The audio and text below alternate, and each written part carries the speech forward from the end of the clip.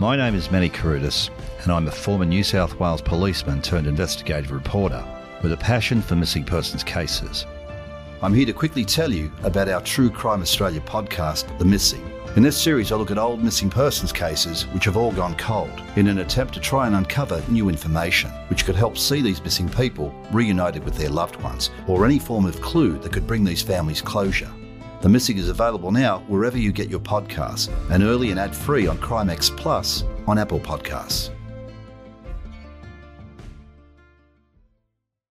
Sam wasn't averse to a jar or two of ale and rarely went unrefreshed. They took the body into the hotel and propped it up against the bar. One local commented that it was the first time they'd seen Sam in a pub without a beer in his hand. I'm Jen Kelly from the Herald Sun, and this is In Black and White, a podcast about some of Australia's forgotten characters. Today we'll share the story of Sam Nott, a gold prospector who earned a place in Victoria's drinking history as the star of one of our best-known advertising campaigns more than a century ago. It all began when Sam Nott was working as a gardener at a pub in the Upper Yarra, where he was repeatedly paid the same £1 note once a week, which he then returned to the cash register to pay his weekly drinking tab. One day, a man visiting the hotel saw Sam standing at the bar before lunchtime and mentioned that Sam seemed to be enjoying his beer even though it was before noon. That's when Sam Nott apparently uttered those immortal words, "I allus has one at 11. The visitor took Sam's photo standing at the bar, and that photo with Sam Nott's legendary line became the basis of a long-running ad campaign by Carlton Brewery. Sam Nott's story is told in the Melbourne edition of the wonderful Grave Tales series of books, which we've regularly featured on this podcast. The Grave Tales books are written by Helen Goltz and Chris Adams, and Chris is here with us today to tell us more about Sam Nott's story. Welcome back to the podcast, Chris. It's been a while. Thanks, Jen. Good to be here.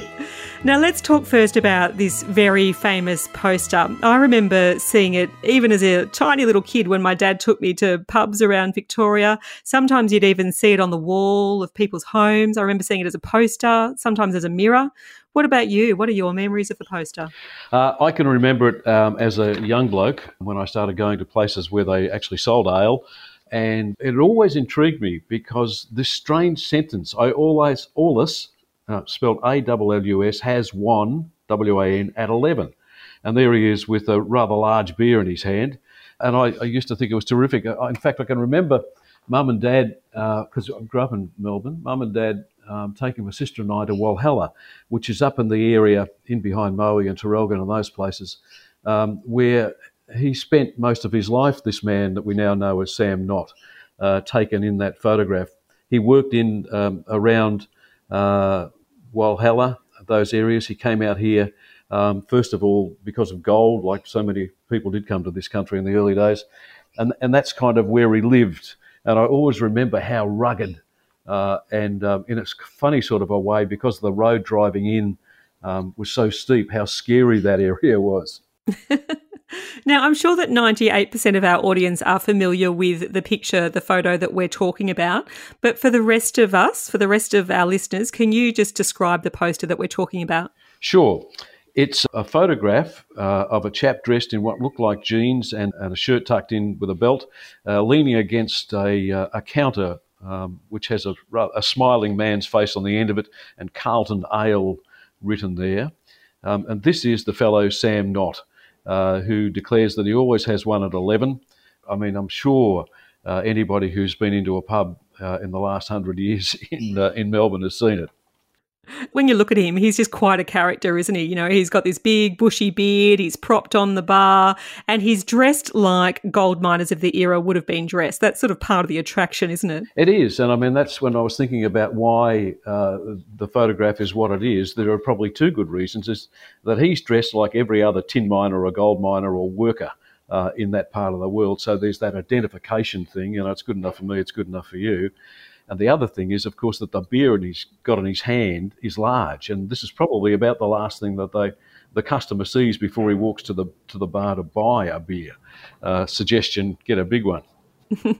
So he was a miner originally, but he wasn't a miner by the time this photo was taken. What are the circumstances leading up to this photo? Well, he worked really around hotels where he was the fellow who looked after the horses, rouseabout they called him. He had, as I said before, come for the gold, got itchy feet, went to a place called Aberfeldy, right up in the Alpine high forest country, where he adopted a more settled life as a rouseabout at a mountain hotel. He had the perfect disposition for that, reported to have always been ready to serve the needs of man and beast. As no doubt the hotel advertised. He wandered around a fair bit. He ended up as the gardener at McVeigh's Upper Yarra Hotel at Walsh's Creek. And this is where something of the character of the man started to show up. The publican of the hotel where he worked was a fellow by the name of Paddy McVeigh, who, with his wife, was the life and soul of the establishment, frequented by everyone from bearded diggers to callow youths, as the blurb for the hotel of that day said. Australian cattlemen down from the ranges, timber blokes, easygoing bushwalkers, they all went to the pub that Paddy owned and where this fellow Sam worked. So it becomes clear as this yarn unfolds that Sam wasn't averse to a jar or two of ale and rarely went unrefreshed.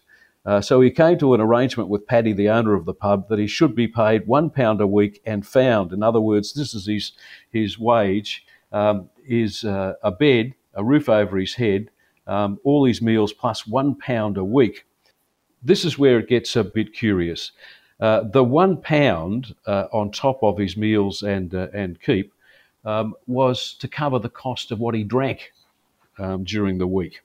And it was a really weird situation. The first week of work, at the end of that week, Paddy handed Sam a crisp £1 note, the old money as we call it, which Sam then immediately handed back to him as payment for his consumption of ale over the course of the previous week. So he had the pound note in his hand for a minute, then he gave it straight back to Paddy.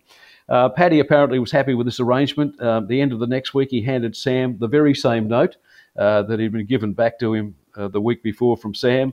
Sam handed it straight back again. And this curious ritual went on for over a year, the note having its brief circulation every week. And the £1 note continued to be traded back and forwards. And Sam was so attached to this particular £1 note that Paddy actually had to put it in a special spot in the till, didn't he? Yeah, so that it wouldn't be accidentally given to somebody as change, because this was the pound note. Now, who was the man who came to the hotel and took this famous photo? There was one day a young man arrived at the hotel with a camera. And I guess in those days, we're talking 1906 now, there wouldn't have been a lot of cameras around. This fellow was standing at the bar and he noticed Sam was there as well, having his pre-lunch beer. He's one at 11. So the young man started talking to Sam about him having his beer, and Sam then embellished the line that we see on the photograph from "I always has one at 11," and then he added, "It's a habit that's got to be done, because if I don't have one at 11, I always has 11 at 1. So do you think Sam actually said something along those lines, or was that something that was added by the advertising masterminds later? Yes, I'm certain it was. I always has one at 11 may have been original, but I think the other was probably added by the people at Carlton Breweries. A troubled young woman. Her evil parents. We never had any issues between us. Has justice been done? I'm in a prison. Join journalist Richard Gilliatt as he delves into one of Australia's most gripping cases. Shadow of Doubt, a new podcast investigation from The Australian. I cannot find one of these allegations that's possible. Listen now, wherever you get your podcasts.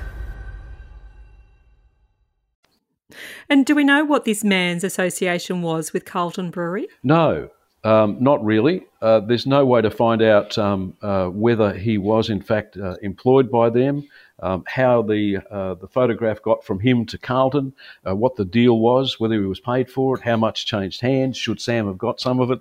All of that we don't know too much about. All we do know is that you can still see the photo of Sam in some pubs today. And so it's got to be one of the most successful campaigns in Australian advertising history from 1906 to now. Mm-hmm. And so it didn't take long after the photo was taken before it became the heart of Carlton Brewery's new advertising campaign? Yeah, apparently not. I don't know how long, but I know that the photo was certainly still around in the 30s because when there was a movement to stop drinking in Victoria in the 30s, one of the sides in that argument used this photograph with Sam holding 2 cups with tea and coffee written on the side of them rather than what he would normally be holding, and the line underneath it, "Will it ever come to this?" It very nearly did come to that. I mean, almost 1 million Victorians voted in the first of the 2 referendums on the evils of grog, and the majority was only small. It was 553,000 to 418,000 against it. So, I mean, it went close. It's hard to imagine. It sure is. And why do you think that this photo and this little ditty resonated so well with beer drinkers? I think it's because, as I said earlier, that this is kind of the person that they're targeting. This is the image of who they want their drinkers to think that they're represented by. You know, it certainly worked in that sense. It strikes me as it was also giving permission to have a drink earlier in the day rather than having to wait till knock-off time, for example, 5 o'clock or 6 o'clock before you have your first beer. Why not have a beer before lunch at 11? Well, I think lots of us did over the years when times were good and the long lunch was around. I'm certain that people had a beer or 2 before lunch. But that's the question he's asking him, I suppose. Now, what happened to Sam in the end? Sam worked with Paddy at McVie's Hotel in the serenity of the Upper Yarra Valley. On the 23rd of May in 1907, he managed to get a piece of food that he's eating stuck in his throat, and he died as a result. I don't know what the food was. There are some suggestions around that it was a piece of a bone, but it was fatal for Sam. He died as a result of it. And from this point on, there are a number of versions as to what happened from here. And what are the versions that you're aware of? Version 1 is that Paddy McVeigh, where he'd been working for at least the last year, had become fairly fond of old Sam. He chipped in by providing wood from boxes in which provisions arrived at the hotel to make Sam a coffin. Curious timber to use. It would have seen Sam sent on his way in a coffin carrying labels like Billy Tea, or herrings in tomato sauce, or store away from heat. But it gets stranger from here. Again, versions differ, but essentially the getting of Sam to the cemetery was fairly unorthodox, regardless of which version you choose to accept. Version 1 of this part of the story is that Paddy organised 2 local blokes, George Stackpool and John McGinn, to cart the body to Warburton for burial. But when the cortege was on the way, somewhere not too far from the Westburn Hotel, the coffin fell off the dray and smashed to pieces.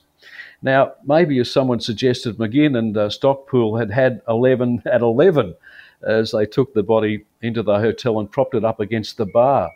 One local commented that it was the first time they'd seen Sam in a pub without a beer in his hand. Apparently the coffin must have been patched up and the funeral cortege continued to Westburn Cemetery. That's one version.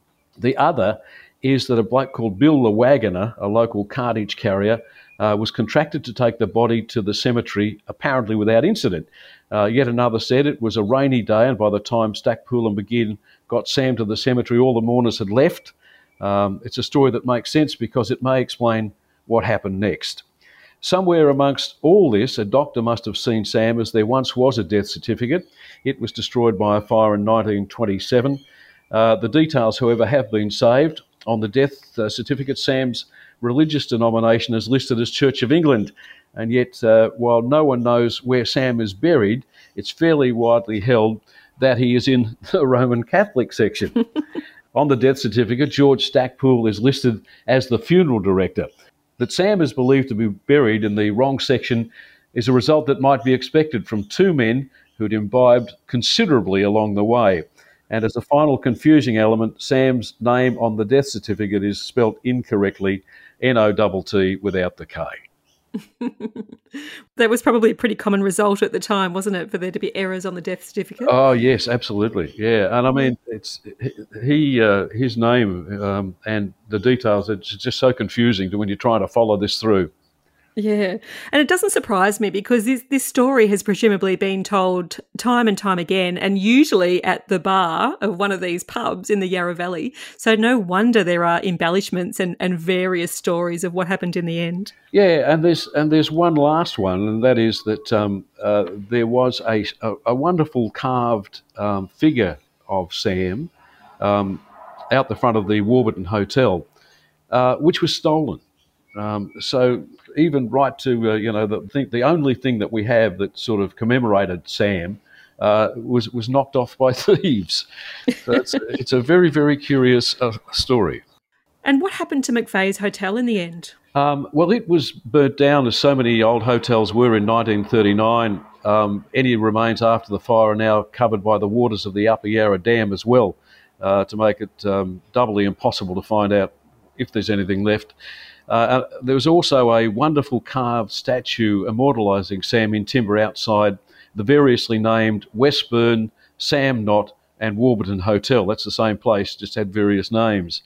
But when I spoke to them not that long ago, found out that the statue, the carved statue of Sam, has been stolen. Apparently, though, you can still see Sam where he belongs in the bar. I think that was a little plug that they might have asked me to put in.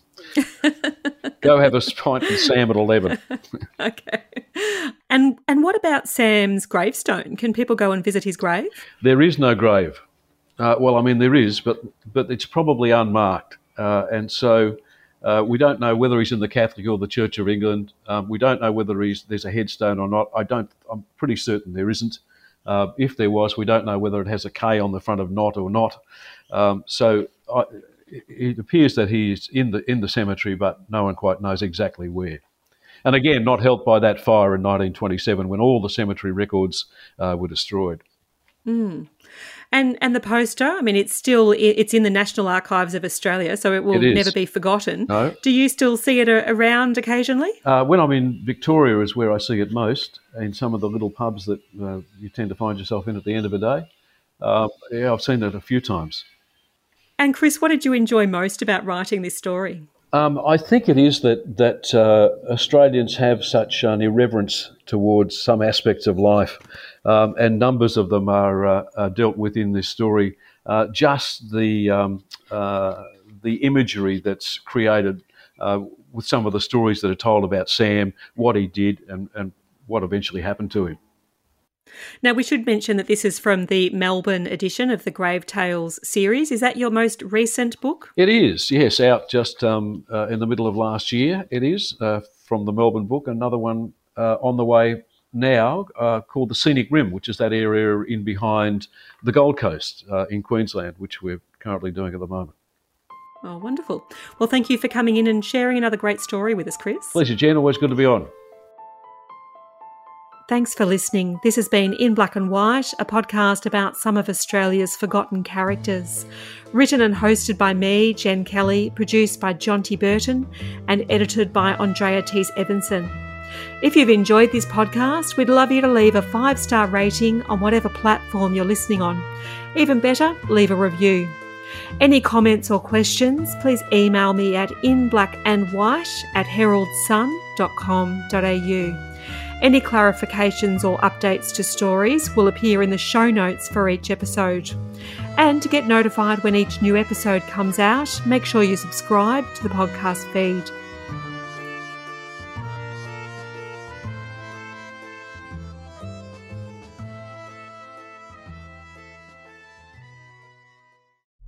Access a world of true crime podcasts on Crimex Plus, where award-winning journalists take a deep dive into unsolved cases. Every week, we're waking up to a dead woman, a dead mother, sister, auntie, grandmother. It's not good enough. From the team that brought you The Teacher's Pet, Shadow of Doubt, and Dying Rose, unlock early, ad-free and bonus content from brand new series and flagship shows such as I Catch Killers with Gary Jubelin. One was shot in the mouth and I thought he was dead. Another one had been shot with a shotgun and I got the overspray. Search for Crimex Plus on Apple Podcasts to start digging deep into the world of true crime.